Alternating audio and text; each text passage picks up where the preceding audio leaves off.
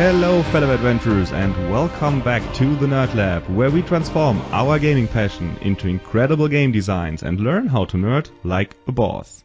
My name is Marvin, and I am an ambitious game designer on my quest to develop a cooperative fantasy card game. For this podcast, my vision is to take you with me on this exciting journey. Together, we will explore the secrets of different game mechanics and reach the next level as a game designer. In today's episode, I have the chance to talk to a great game designer with whom I think I have a lot in common. We both seem to be into strategy card games a lot, especially drafting as a mechanism is something we both love. We are also both part of the same social media groups. We use Tabletop Simulator to digitize our ideas. But our most important commonality, at least for today's show, is that we both set very clear goals and boundaries for our game design journey. Yeah, especially with regards to limitations and constraints for the game design. However, there are also some major differences between us. First of all, his Tabletop Simulator implementations look 1,000 times more professional than mine. And secondly, he somehow manages to keep the limitations he sets himself. And this is exactly what we want to discuss today, how to design a game with very strict limitations. Please welcome with me Ed Rodriguez, the designer of Animus, the draft building game. Welcome to the show, Ed. Hi, how you doing? Thanks for having me. Yeah, it's great to have you on the show. I'm really looking forward to talk to you. And as a topic today, we want to talk about setting limitations during the design phase and how to stick to them, which definitely is not easy. And I have to confess that I'm definitely struggling with it myself sometimes. But before we got to the main topic, would you like to introduce yourself and tell the listeners how your journey as a game designer began? All right, well, I'd be glad to. So, like mentioned, I'm Ed Rodriguez. I first got started in the game industry. I used to work for a very small independent company called Griggling Games, and I was developer on games such as Quartermaster General, Destination Neptune, and a couple other smaller stuff that they put out. Nothing really earth-shattering. The biggest thing that came out of all that was Quartermaster General was a series that's pretty much taken off. It's kind of a niche game. A very fast-playing World War II game that's not necessarily just for World War II buffs. So I wasn't the main designer on that. I just assisted and was involved in the development. But around that time on my own, I dabbled in some game design. I've been very active on the Game Crafter, doing indie games and also talking with other people in indie games and making the tour of indie conventions and whatnot. But through Griggling Games, I got to start. I dealt more in the business side of things, in the marketing and business side. So being at conventions like Gen Con and Spiel, and just learning the ins and outs of the business there. But I've always wanted to do not so much be a game designer, but I had like all these ideas, like characters and concepts that I wanted to like kind of get out there. I always like, I know there's a morbid thought, but I didn't want like my ideas to just die with me when I'm gone one day. And that's kind of how Animus was born. It was just, this has been like about 20 years in sort of development. It originally started just a conglomerate of like just a bunch of ideas. I was always a big fan of things that have like crossover appeal, like games that have different genres mixed into it. The video games do this a little bit more often, like Super Smash Brothers and the Marvel vs. Capcom, where you have characters from different franchises battling it out. And you got movies like the newer Avengers movies, where you have characters from different movies altogether. I always was a fan of that and wanted to do something along those lines. But as a very indie designer and starting off, I really wanted to make sure that I did something small, something within my means. One of the things that I was going to talk about later, and when we talk about design constraints, is one of the things that could be a design constraint is your budget and what you got to work with. Not everybody can, pitch to publishers, and maybe don't even want to, and that's not really necessary to be a game designer, I think. But one of the things that can constrain you is budget. But anyway, I'm not with that company anymore, but I've gone on to mostly do on the side. I do like freelance convention stuff. So anybody that goes out to Gen Con or anything like that will usually see me around. But Animus is my first foray, really first as like an indie designer with a product of my own. And it's an exciting journey. It's been a very long one. I don't think we're going to have time to go through the whole thing, but I can give you snippets of what that process was like, in very short bits. Yeah, that would be awesome because, I took a look at Animus. I saw it in one of our shared social media groups. It was not the first time that I saw it. I saw it several times, and I was quite impressed of your presentation of the game and the progress that you made. So I invited you to the show because I wanted to talk about it because it goes into a similar direction kind of games that that I also like and that I also develop. Mm-hmm. So I also mentioned in the beginning, in the introduction, that it seemed that we have the same taste of games. So what kind of games inspired you the most to maybe to become a game designer or to design a game like Animus? Well, more specifically for Animus, again, I started playing Magic, not when it first came out, but around, what was that, revised edition? So like 1993, 94, was my first probably game, like that. And since then, I became a big fan of Yu-Gi-Oh, Pokemon, a lot of trading card games. I was a big fan of those and loved them and always wanted to do my own. But trying to design a CCG even back then I knew that was a daunting task. And I knew it'd be kind of foolish to try to create something that to go against kind of the big three there. So what I wanted to do, what I set out to do is I wanted to tackle some of my own personal biggest problems with those games. Even though I love them, one of the first things that jumps out to me is the cost investment.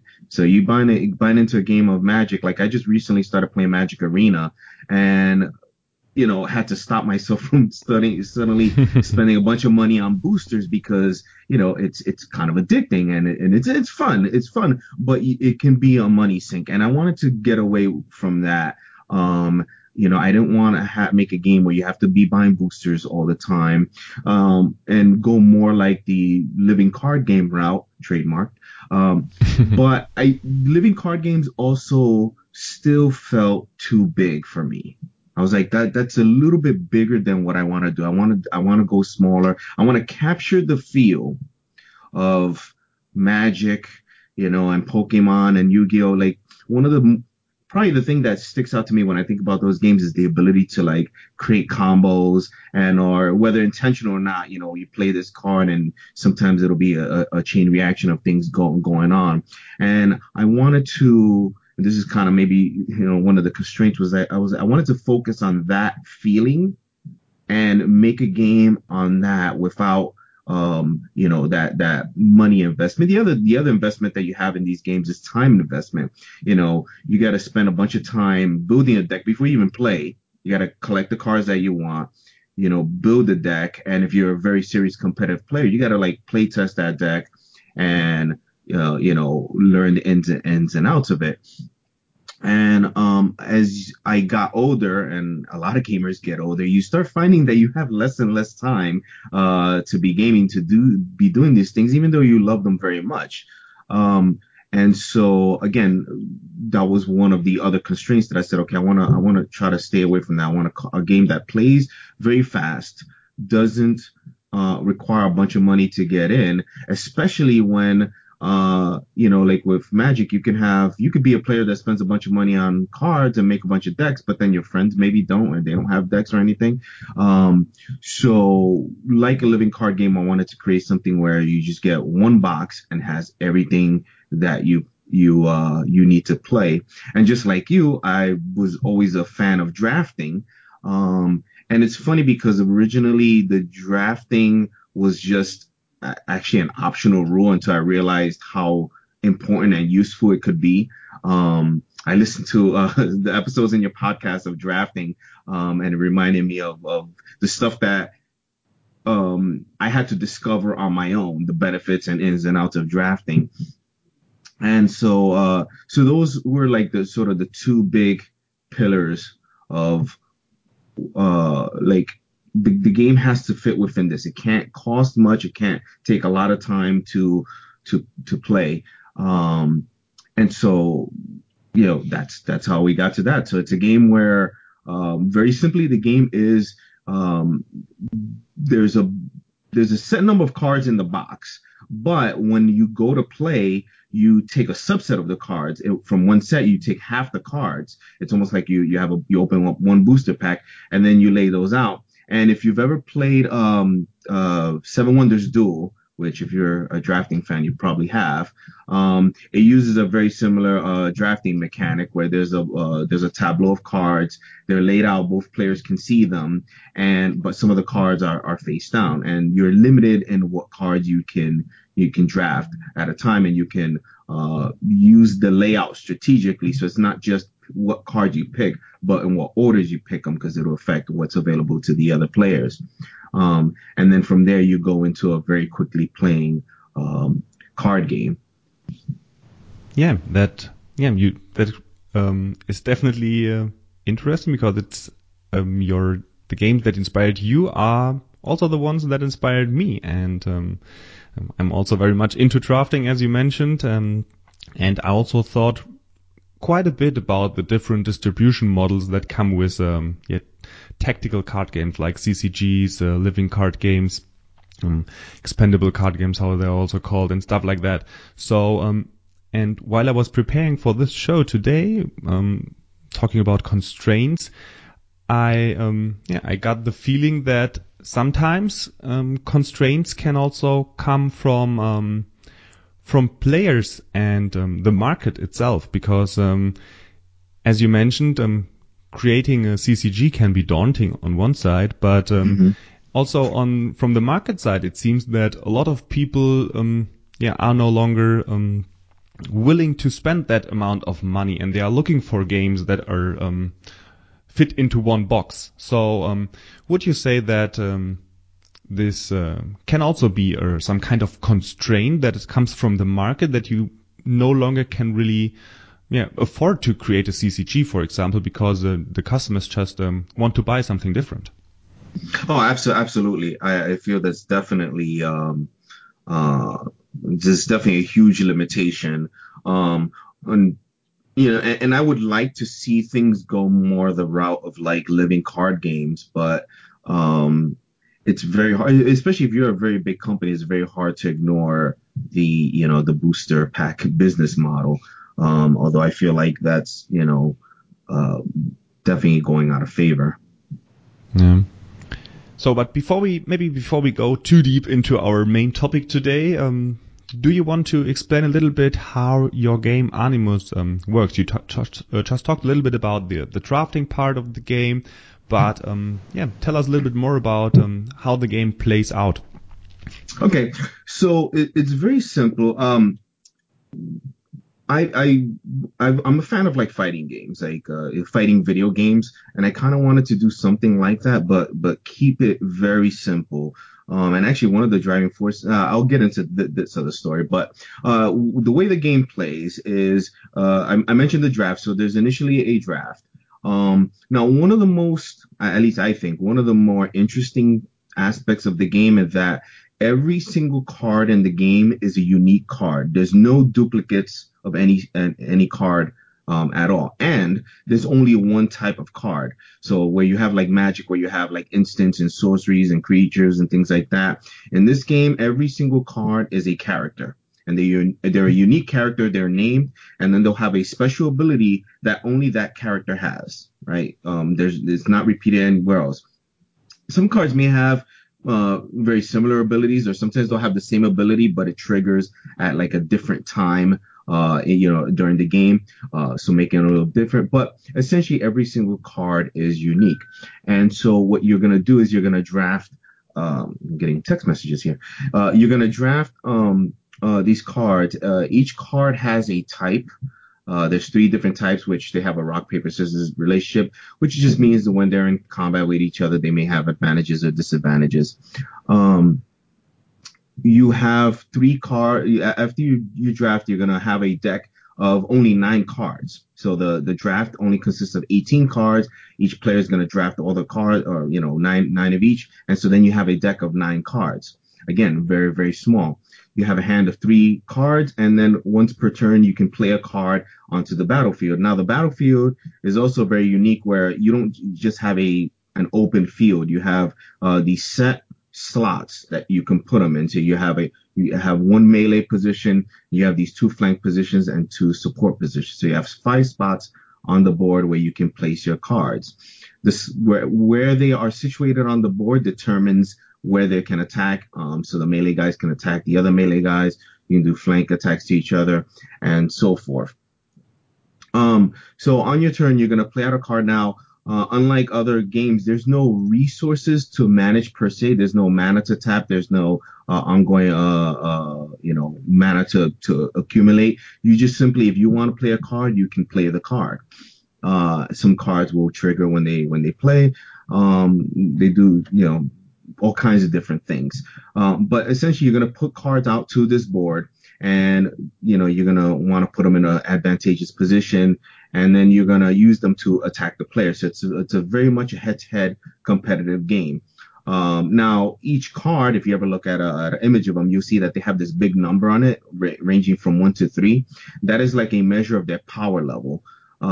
So a card with a higher number is generally a more powerful card, or useful in almost every situation, whereas like a level 1 card is not so powerful, or just useful in more specific situations. And you would think you would draft your deck full of like the high powered level 3s, right? Make a big deck full of powerful stuff. The drawback is that the victory condition of the game is you're playing for victory points. And whenever your cards are defeated in battle and go in your discard, the level that they are count against you. So once a player has 10 points in the discard pile, they lose the game. So you don't want to have too many. Out of your 9 cards, if most of them are 3s, 3 of them are, killed, you're already at 9 points. So you want to you have to take that into account when you're drafting. But, so to summarize, you're basically going to, draft some cards. You build a small little deck of 9 cards. You're going to play them out to a field, and you're going to have characters up in forward melee position or back in like a flank position. You can have them way back in a support position where they're out of combat, but they can use their special abilities, to enhance their friends and things like that. There's some people liken it to Pixel Tactics. So Pixel Tactics, if you know that game, will kind of give you an idea of it, but it's a little bit even smaller than that and a little bit more streamlined.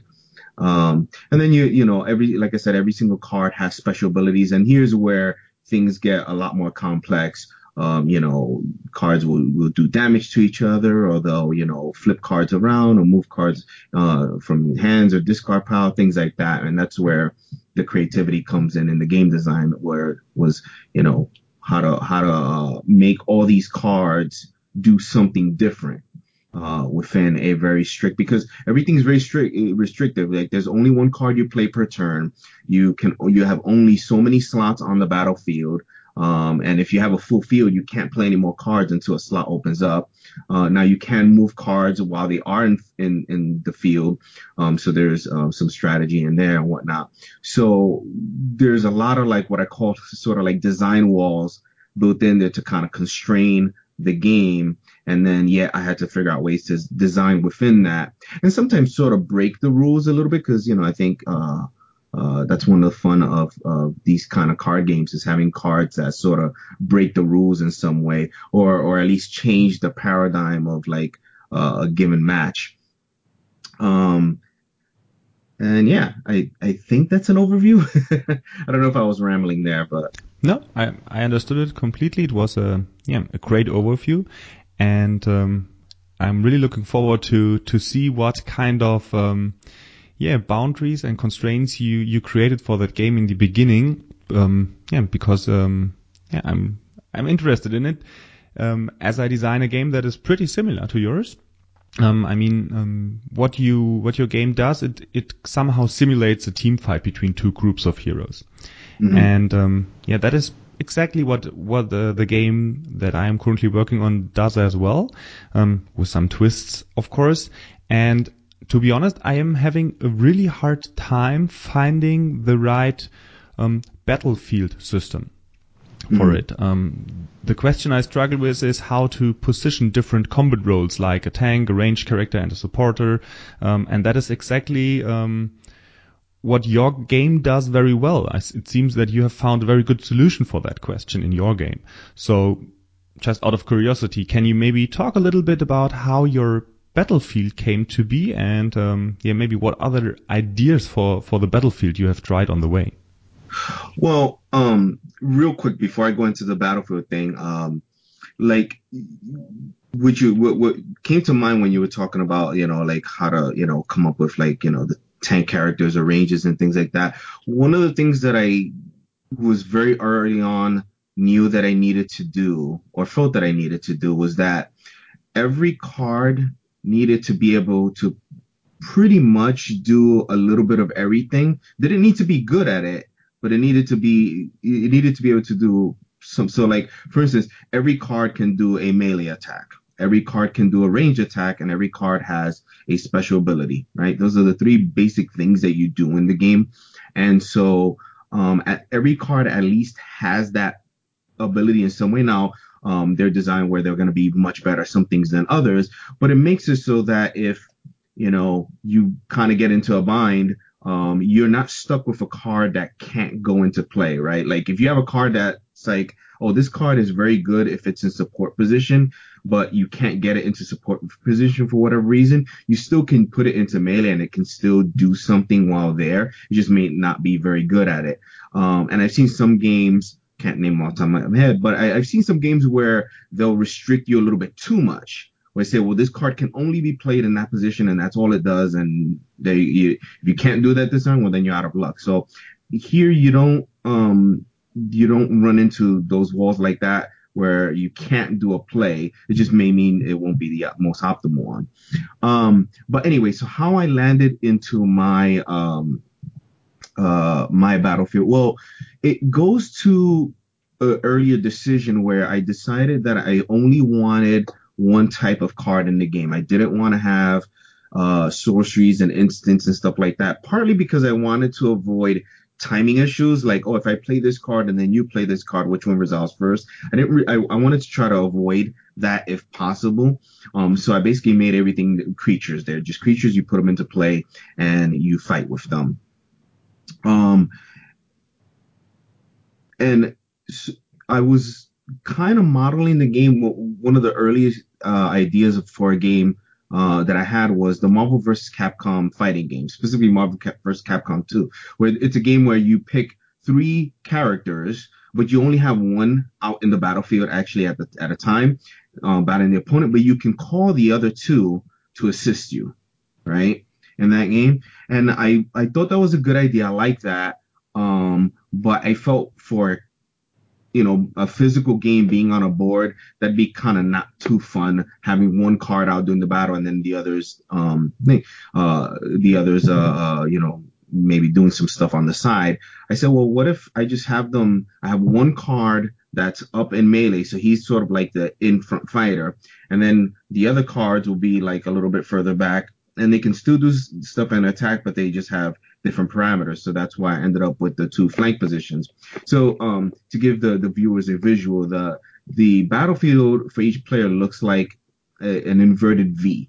So you have one main melee position that's up front. you have two flank ones that are further back, and then you have two support positions that are even further back. So like a big V.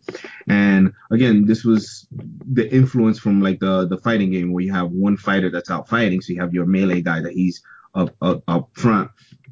And then you have the two sort of flank ones on the side. And initially, those were just going to be like, oh, they're just helpers and they do stuff. But then I realized, oh, they don't need to just be helpers. They can just be fighters in their own right there because as a turn-based game, the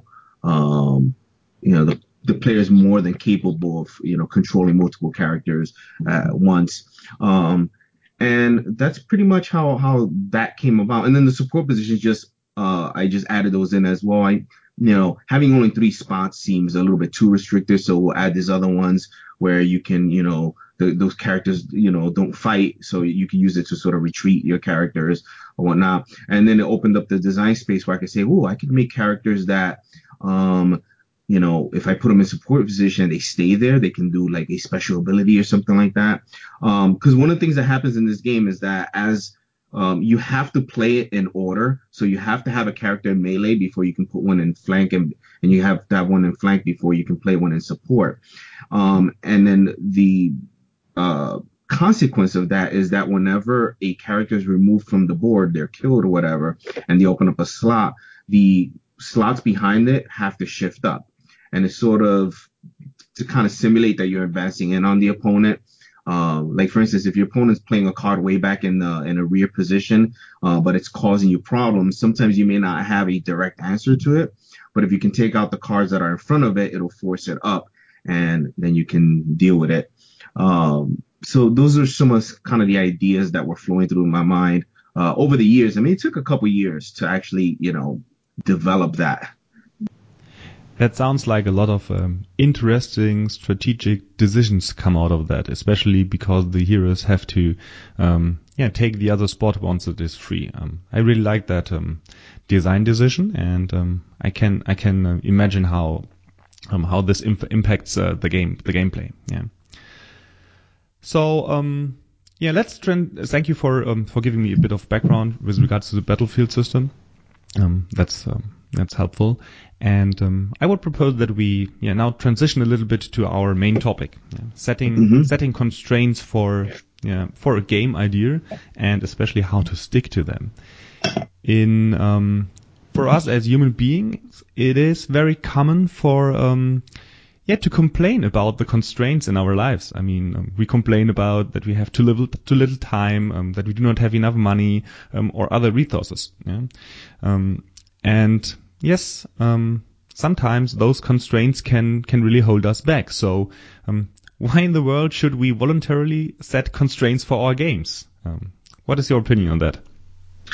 I think in game design, especially the newer you are as a game designer, I almost feel like the more constraints you want to put on yourself. Well, constraints could be, I mean, they could be self-imposed, right?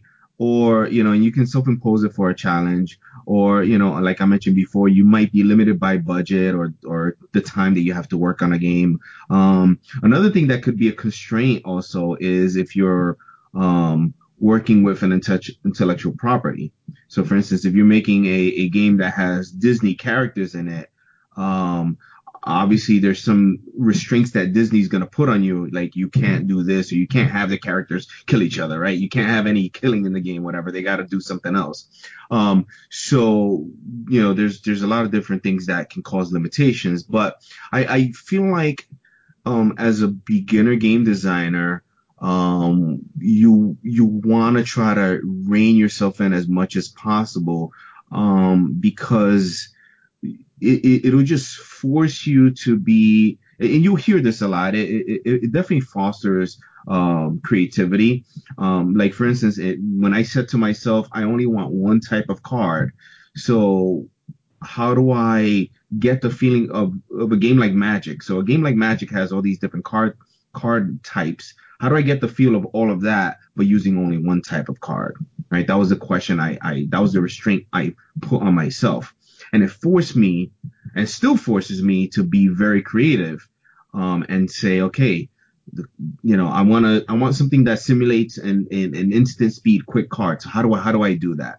I want a card to feel like it's very tanky. Well, how do I do that? With it only being one card and not relying on anything else or relying on any combos. And you look at, either, well, I mean, even could you say like Go has a lot of design restraints. There's very limited pieces and very limited, not, I don't want to say decisions, but it's like it's only certain actions you do, although there might be many possibilities. But yeah, I think having again, the newer you are as a player, I think the more restrictions you want to try to put on yourself to uh, help you, just think more focused. Um, but also keeping your game simple so that when you go to tell someone else about it or you teach someone else, it's a whole lot easier for them. It's easier for you to describe it and it's easier for them to grasp it and jump on in. And the simpler it is to learn a game, the more likely you're going to get people to play it and keep playing it, because one of the other things as game designers we need playtesters. We need people to play test the game. So if your game takes 45 minutes to describe and learn how to play, as a playtester, you're not gonna get many playtesters, I think, that way. I agree here. I mean, constraints drive creativity, yes, and that is very important for us as game designers, because what we typically do, or at least I do it, and I think it's pretty very much true for many other game designers as well. When we develop a game, we essentially we tackle a lot of problems and challenges. This is how game design works. And as game developers, we tend to overcome these issues by addressing them with solutions we are familiar with. Probably based on our previous experiences, on what has worked well for us in the past, or what we know from similar games. And although this is a great way to get things done, having that much freedom, can end up discouraging new and creative ways of solving those problems. And by working in that fashion, we are not really thinking outside the box. So setting constraints really can help to get out of the comfort zone and create something that is new, innovative, and unique. And your limitation about that you only want to have one card type, is exactly in that vein. And therefore, I'm curious, did you start with that limitation from the early beginning, or is this something that you developed over time? No, that was definitely before I even had a game. That was one of the first ideas that I had. Was I wanted to so going back to Magic, I like the idea of the legendary characters, the named characters. Like I didn't want generic warrior is out in front fighting. I wanted, Flayed Black Raven, the fearless warrior with the giant sword, is up front and he's fighting for my team. Theme is pretty important for me in games. And so I didn't want things to just be, generic, fighters and stuff like that. I wanted like characters to be at the forefront. I want players to care about the units that they're putting into play. If that makes sense. But I wanted to touch on something that something you said made me think about it. Like probably one of the most important lessons I ever learned in game design, and I learned this from other better game designers, was what I don't know if this is the actual term. This is what I call it. I call it design by subtraction. Very often you can find yourself with a game design problem. Oh, my game is broken in this way. Something's not working right. And often, and I was guilty of this, often you would start creating side rules to compensate for that problem or to fix that problem or anything like that. And you start adding all this extra stuff.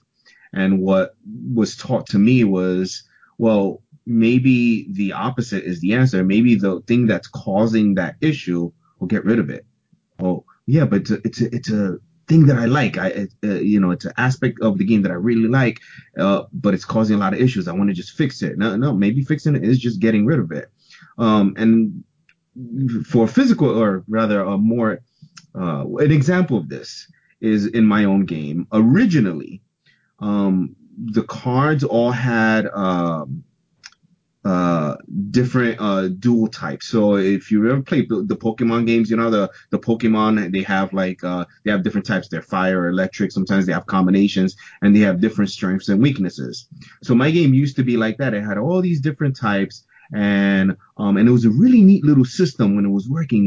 It's like, okay, this guy is good against that, and but he's not so good against that, and it led to interesting stuff. At least to me, I found it interesting, but most players didn't.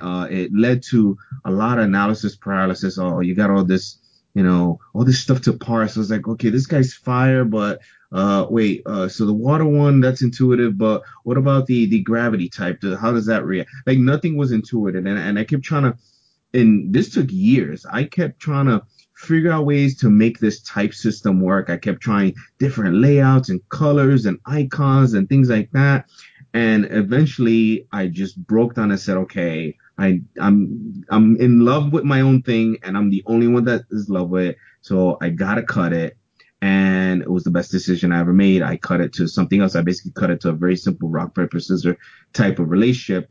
And it made the game 10 times better. And it still captured what I was originally going for, which was I wanted some cards to be advantageous to others in the battlefield. And a simple rock, paper, scissors thing, which I was fighting against because I always felt like that was too simplistic, ended up solving it.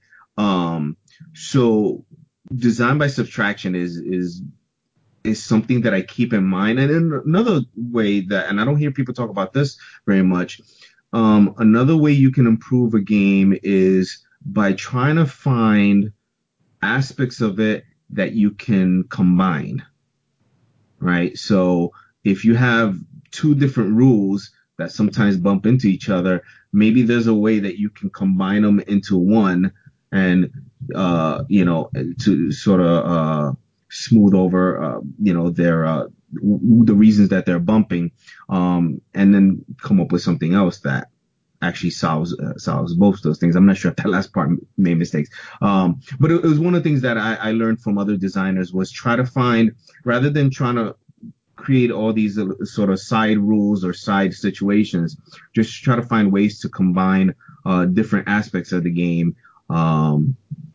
into one. And again, kind of like the type system, rather than using all these different ones, just simplify it more, finding ways to simplify the system as a whole. Design by subtraction. I love it.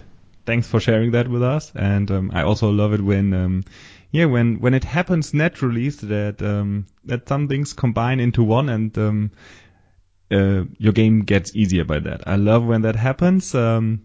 And for me, that often happens coincidentally when I try to think about how to solve something, and maybe another mechanism from my game that is completely in another aspect of the game solves the problem for me by combining it. But I do not really have a let's say some kind of process in place that helps me so that this combination of things happens naturally. So do you have some kind of advice here? Do you I don't know, maybe every 1, 2, 3 months go through your game and look if there is combine the mechanisms in a cross table or so and see what can be combined? Is there something that you do intentionally to achieve that?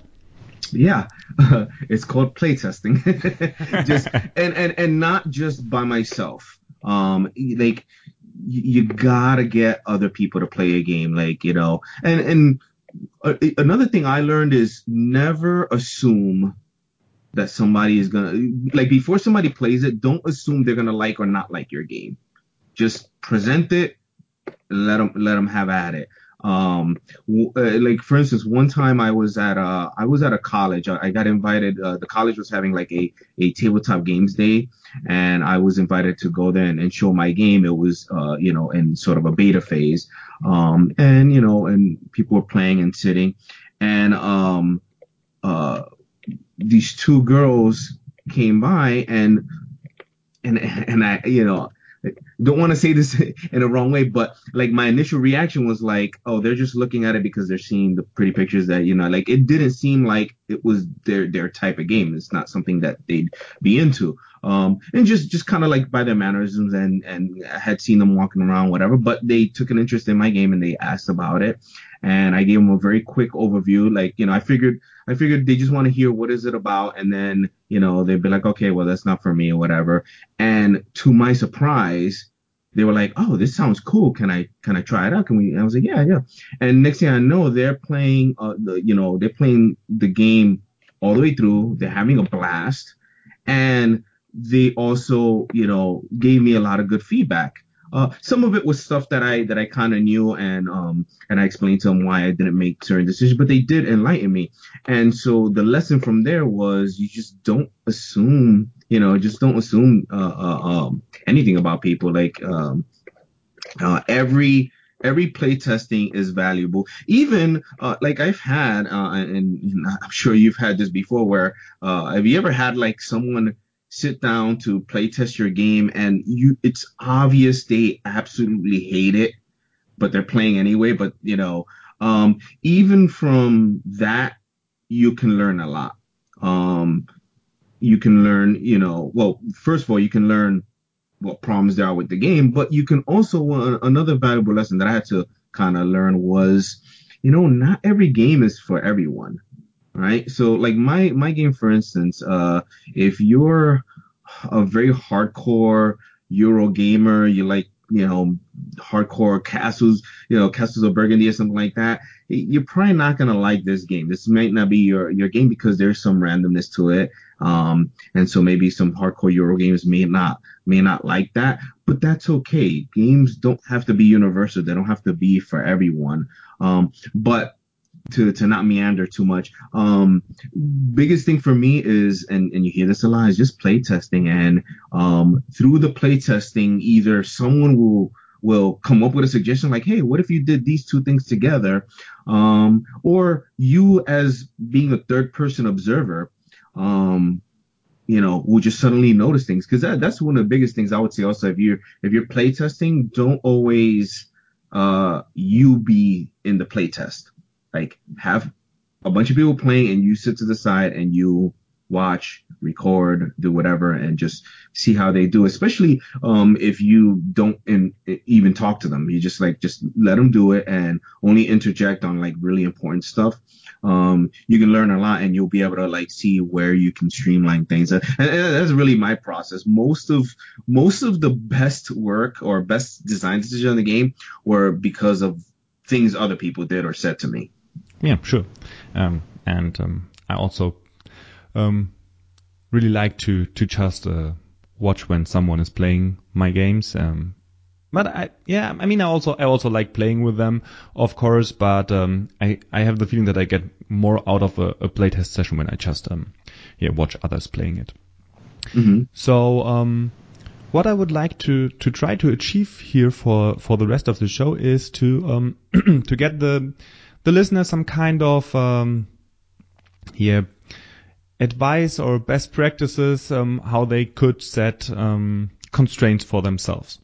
So maybe we can go a little bit through the process of setting constraints for a game, and maybe the first initial point could be when do you set constraints? So I personally do it when very early. So in the beginning of the design phase, because I mean there is the saying, and as I'm not a native speaker, I might butcher it here. Nothing is scarier than a blank sheet of paper. Yeah. And by setting limitations to yourself, this can help you to get some direction where you want to go. So first question would be, when do you set constraints during your design process? Usually, well, I think it goes to also the type of designer you are. So, some designers like to start with a theme first and then design game based on that. And then others want to come up with, just have a mechanic and then theme comes later and they design that way. So that might inform, the way you go. But yeah, like pretty much one of the first things you wanna do is set limitations. And you know it's hard for me to remember because it was so long ago, but it could be as easy as like for my game saying, hey, okay, I only want one type of card in here. Sorry, okay, that's one. And you don't have to come up with every single limitation that your game's gonna have. You just start with that, and then you see what you can do with that, and then you realize, okay, well, I'm gonna need more things. I may need some dice or something. So then maybe do one or two dice or something like that, and then you kind of expand, but you want to just try to keep it in reason.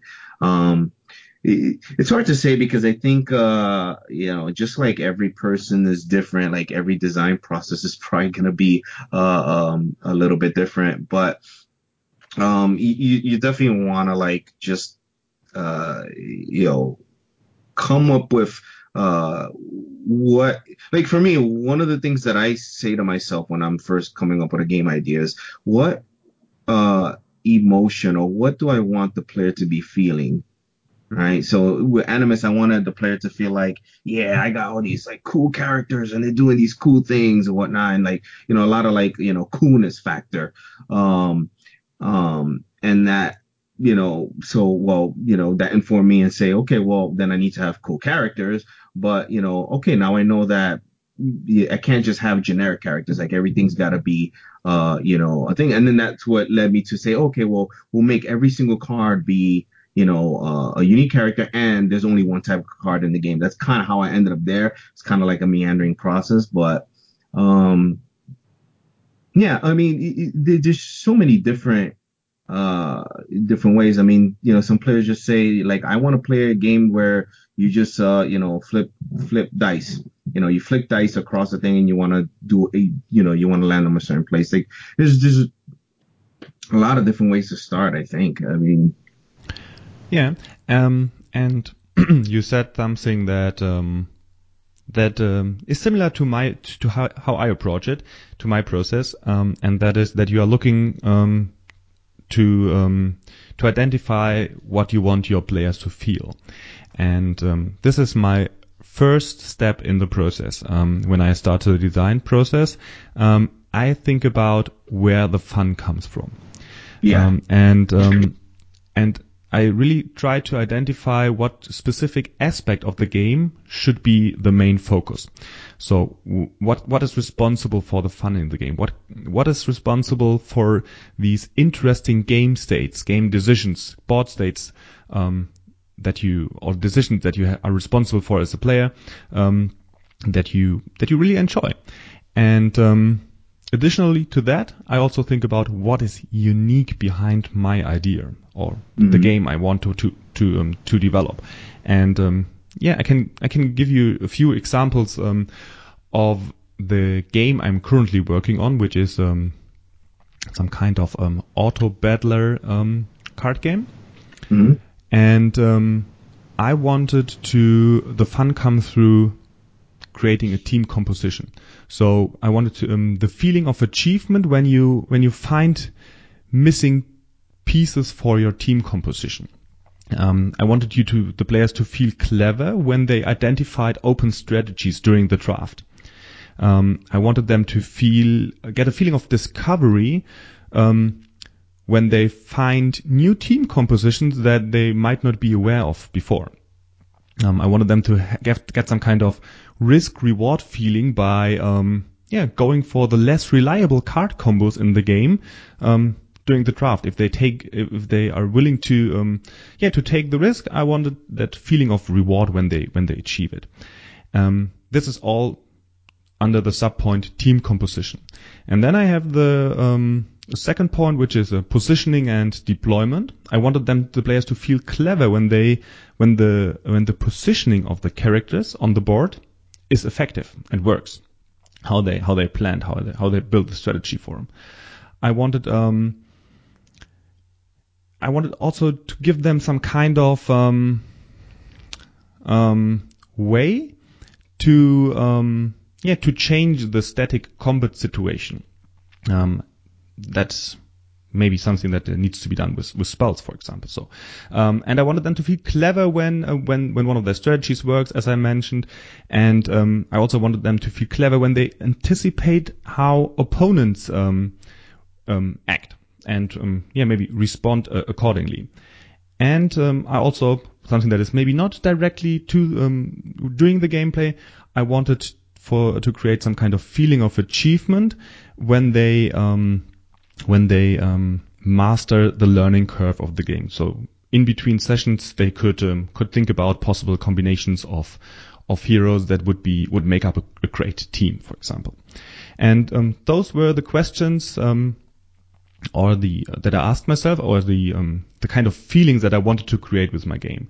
And this was the first step. And based on those feelings that I want to have in my game, I then, as a second step, asked what I need in my game to create those situations, to foster those situations.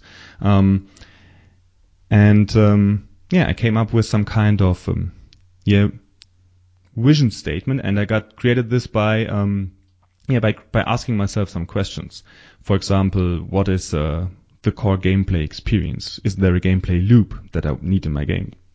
And for example, what are the core components that I need in my game to achieve that? And a lot of those questions. And based on those questions, I then created the constraints. And I don't know, maybe it makes sense to talk a little bit about the kind of constraints that you typically have for your game. So maybe I don't know if you have some kind of sheet or so where you gather all of the constraints for your game, but maybe we can go through some constraints that are typical for games. So what are your constraints that you really wrote down, and what is maybe typical for other games? Well, I mean, probably the most likely one is just what kind of components that you're going to be working with. Are you making a card game? Are you making are you making something that's just strictly a card game? Or are you going to make something that's board game with pieces? That's definitely something to think about early on. For me, I knew that I wanted to, there was not gonna be a board per se. It was mostly just gonna be cards. And so, that's kind of a limitation there, self-imposed. Another thing that limited what I was gonna do was, and this wasn't actually really imposed on me. I kept thinking that if I never got to publish this game through a publisher, or even if I never went to Kickstarter, that I could still publish it through like something like the Game Crafter. And Game Crafter has not really limitations, but they have like set number of cards per sheet that they print out and stuff like that. So I designed actually the game around their print process there. So that's how I ended up with the number of cards in the game are actually directly from that. I'm very bad at writing things down. Most game designers will have like all these, long design documents, and I very much go by feel. I do write some stuff down, especially during play testing and all that. But when I'm initially coming up with a design, and this is just me, and I wouldn't say that this is the right way to go. I just kind of let my mind wander. I try to imagine the game out, and what, like you said, what kind of gameplay loop I wanna feel. And then once I kind of have a general idea of where I want to go, then I may start writing some stuff down. But and of course, always it's gonna be a very, very terrible game until you actually play test it and you get some play testers out. But often, watching people play and maybe struggle through a bad game design again, there's value in that, and you see, okay, well, that thing that they don't like there, I'm not gonna do that, and maybe the game doesn't need to do that at all. And it's going back a little bit to what you said about like designing the game towards for what feeling you want out of the player. I'm almost always wrong about that. Like I come up with ideas like, okay, I'm going to make this bidding game and it's going to be about set collecting, and I want the players to feel clever about, okay, they bid and they got this clever set of items that, work together to do stuff. And then I tested this game with people and they enjoyed that, yes, but they had more fun in the actual bidding. It was the theme of the game was bidding for storage options, like the show Storage Wars, and people liked actually feeling like they were getting into character and the actual bidding and calling stuff out, and they kind of weren't even paying that much attention to what they were bidding for, just the loud calling out of bids and bidding against each other. That was the fun for most people, and I said, okay, well, that's not necessarily what I went out to do, but hey, this is cool, so let's go with it. So I think also being open to letting your game go in a direction that you didn't really intend it to, is also a valuable thing. Like, don't always have a hard no to yourself either, right? You're trying to constrain yourself, but also you wanna be open to, the game going in a direction that you didn't necessarily intend it, but maybe it makes it for a better game. Absolutely. And I also like that because most something that most game designers say, that the game ended in a spot that they didn't plan for in the beginning. Mm-hmm.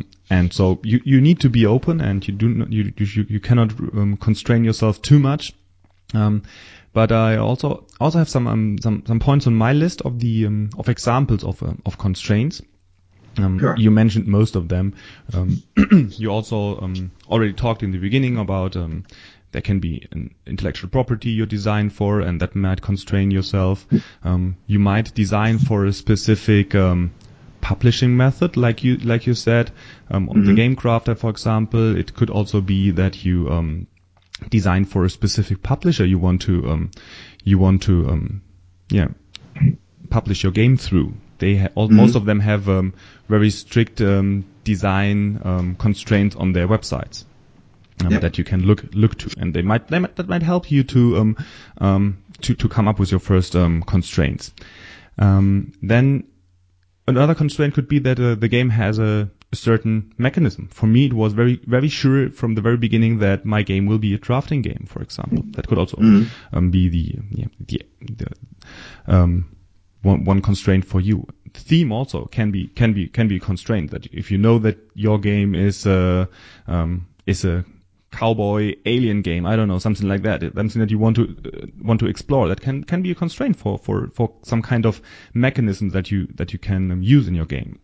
Then also, what I also like is complexity. You should really think about who your game is for and what kind of games those players play. So how complex can it be? How many components can it have? How long can a game be? How many players should be able to play your game? And how old should these players be? All of those are information that I write down in the beginning. To some of them I'm more strict than others. So, for example, I might change the number of players in the end if I see there's also a good 3 or 4 player variant of my 2-player game. I'm willing to change here, but to some I'm very strict. For example, I know that this will be a drafting game and it will stay a drafting game. I might change the way players draft, but at the end I want it to be a drafting game, because that's what I, as a game designer, want it to be, and I think it is responsible for the kind of fun that I want to create with my game. Mm-hmm. It's something you reminded me of. Oh, go on. No, please. You reminded me of something. I forgot what it was that you said, but I think it was when you talking about publishers. You were mentioning looking at a publisher site and seeing what kind of games that and it made me think that you shouldn't not make a game because you think it's too niche of an audience, right? You know, if you have a weird idea that appeals to like maybe only a couple of people, do it. I know the JT Smith from the Grain Crafter. Some of the games he only creates just for his friends. Like there's these 5 people in the world that he knows will play this game, and that's it, and that's what he designs it for. But like, giving you a very, very quick story, a good friend of mine, AJ from, Van Ryder Games, well, many, many years ago, when he first started, his first game, he was going to make a zombie game that was a solo game. And I remember when he was talking about the concept, I thought it was kind of cool, but at the same time, I was like, and I was a little bit naive. I was like, well, who's going to play a solo game? It's a solo, like, nobody plays board games by themselves. I mean, they do, but, more often than not, and I kept trying to push him towards, making it cooperative. Well, he's like, no, I want to make a solo game. Now, fast forward a few years later, he's got several solo games on his belt that have done very, very well. And surprise to me, there's this whole community of gamers that look for solo games. And so he not really carved out a niche for himself, but he found, this little niche and found some success there, which has led to other stuff. Now he's making all kinds of games. But it just started with just having an idea of like, this little idea that I want to do. Let me run with it and see where it goes. So, and also like, there's a company, Smirk and Dagger, right? A lot of their games, the reason they were called Smirk and Dagger, most of their games were very take that kind of games, that would make most Euro gamers cringe, but they were very take that games, very sort of mean games, beat up on each other. And in talking with Kurt, he said that as they were looking at, they would talk with game designers, and game designers would present games to them. Every once in a while, they would see a game that would be like, man, I would like to publish this game, but it doesn't really fit with what my company is. My company is a, take that game, but this guy has this really cool, Euro game or this cool drafting game. It doesn't really fit the thing. So what Smirk and Dagger did was they just changed up. They made a whole division. Now they call it, they have a whole division now they call Smirk and Laughter, where they make like these, like party games that are not take that. So, if you think there's a publisher that you may want to work with and you have an idea, it's not a bad idea to still try and talk to them anyway, because you never know what might happen. The worst they can do is say no. Yeah, absolutely. And I really like your example of the solo game market here, because what the designer did here is he tried something new. And at that time, maybe there wasn't a market for it, and maybe the idea was even unique at that time. I don't know. And what it definitely did, and that is something that you should try to add to your constraints as well. I mean, the listeners here, is to try to challenge yourself, because to get out of your comfort zone and to create something that is unique, that can be a hook for your game later, that might help you to market your game. And a very good example here is Keyforge, by the way. For Keyforge, I'm pretty sure that one game constraint was that every deck is unique. I'm pretty sure they had this idea from the very beginning. Yeah. And this is a constraint that has a lot of implications for the entire game process, the design process. And it created a lot of challenges for the game designers, and they needed to come up with new ideas, new technology even to solve those.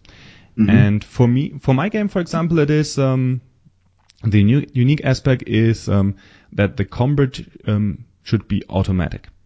And that is also challenging me quite a bit, because a lot of fun in games comes from deciding which unit attacks which other unit, or which unit is supposed to attack and which one to defend and stuff like that. And if all of this is automatic and taken away from the player, something is missing. And I'm still struggling to find ways to overcome this and to find new ideas how how I could fill that hole.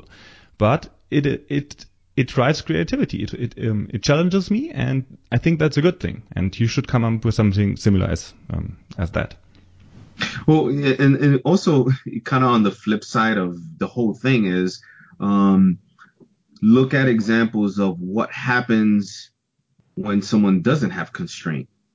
And although this is not board game related, I think a lot of people point to this as example is where you look at the Star Wars movies, and especially the first original movie, George Lucas had to film this with a lot of constraints, a lot of budgetary constraints and materials and things like that.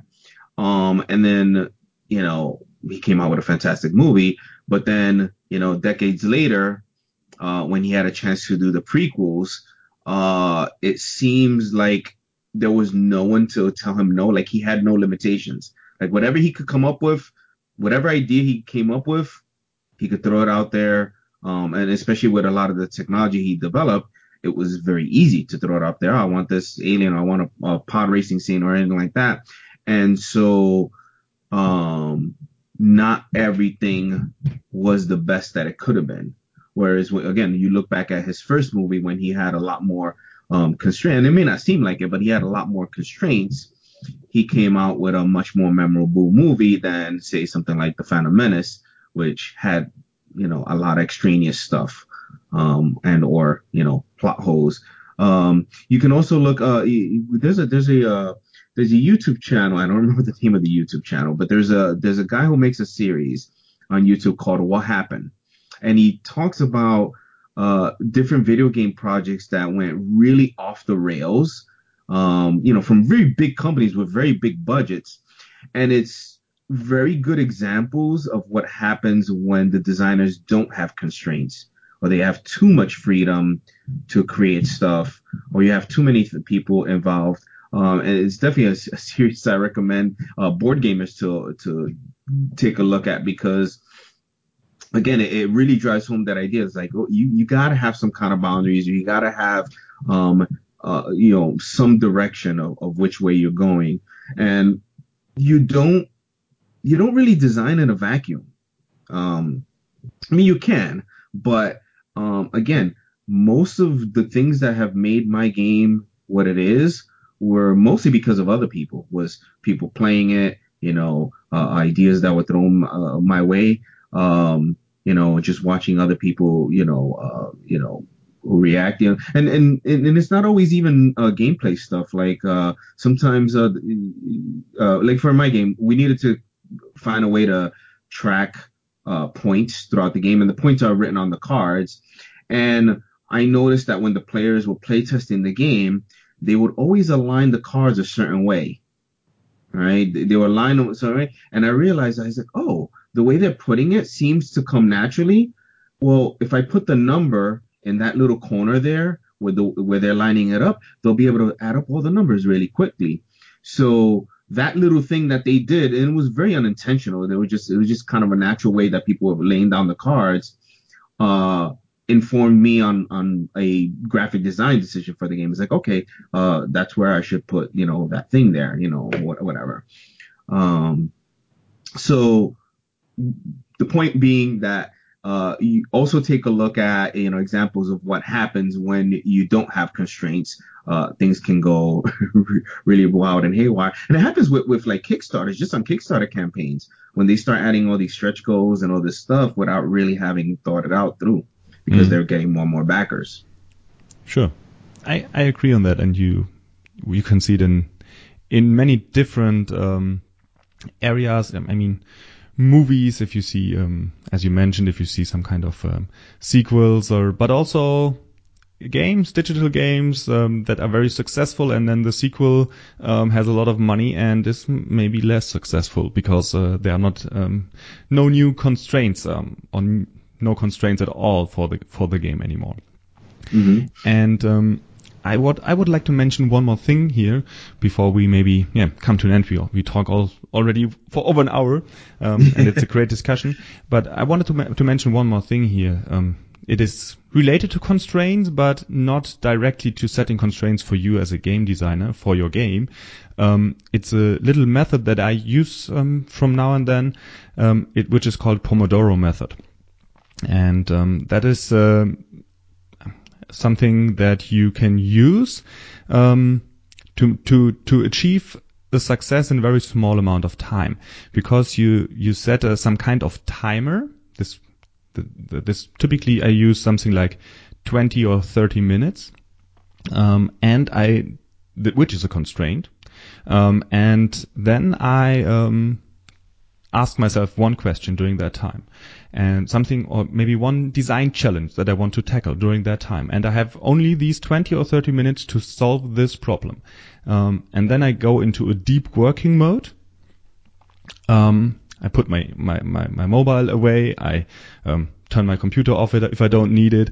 And deeply work on that one question or design challenge. And once I have solved it, or after the 30 minutes, my timer rings, and I then take some kind of break, maybe 5 minutes to get a coffee, or to check my social media or email or whatsoever.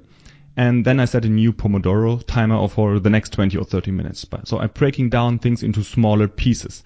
And I think this is also something that is related to constraints, which I wanted to mention here as a little tip here that might be helpful for someone out there. That's interesting. I never put a name to that, but I kind of do the same thing. But it's not quite as structured. As many things about me are not very structured. Sometimes, often when I'm driving to work, I'll usually listen to either I'm listening to an audiobook or just listening to music. But every once in a while, I'll just turn off everything, and on my drive to work, I'll think about my game or a game that I'm working on, or whatever, something game design related. And I basically have the time between getting into my car and getting to work to think about that. And so it's not, I guess there is a time limit, but in my mind, I'm not thinking, I have 20 minutes. It's more visual. It's like, I see my work building coming up, so I better wrap this up. But that's definitely, I think that's a very awesome, useful tool. The only specific time frames I ever do to myself is usually deadlines in the sense of setting dates for things. Like I may say okay, by the end of this month, I want to have the overall outline of how many cards this game is going to have, or whatever. And it doesn't have to be right. It just needs to be, I need to have a number. I need to have something, and then, adjust it from there. Having time constraints to think about stuff is really useful, and setting yourself deadlines and goals, even small goals. Oh, which reminds me, one of the most important things that my old boss at Griggling Games taught me, and it goes back to what you said. The scariest thing is a blank page. There was one time when I first started working for him, I didn't know what to do. I'm working for a game company, and I just didn't even know what to start.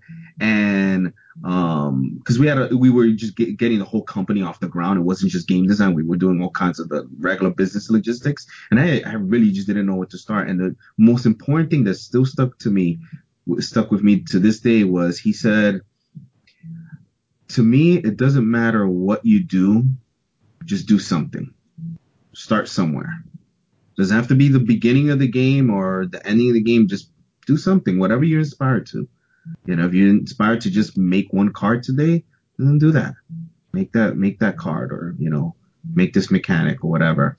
And that stuck with me. And I often do that. Sometimes I have no idea where I'm going with something, but I'll just, whatever little ideas I do have, I put them out, jot them down.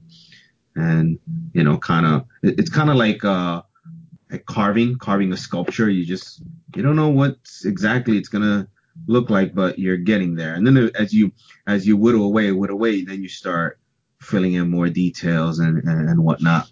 That's kind of my game design process. Yeah, that happens to me. Yeah, when I hit a roadblock and a challenge that I do not know how to overcome. And I might get into, analysis paralysis for that problem.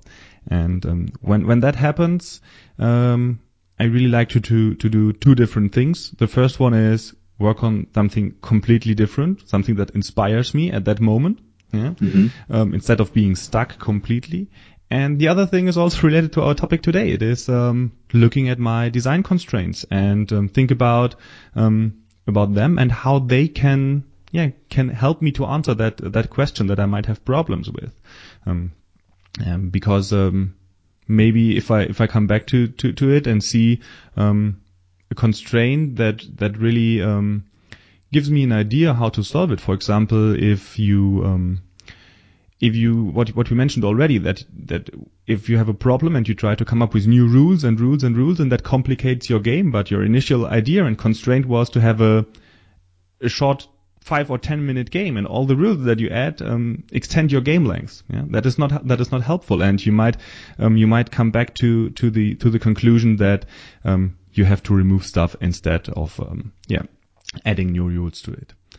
So, Ed, I really enjoyed our interview today. I think we spent quite a good amount of time talking about that topic, and we came up with great ideas, and I'm pretty sure it's helpful for a few listeners out there.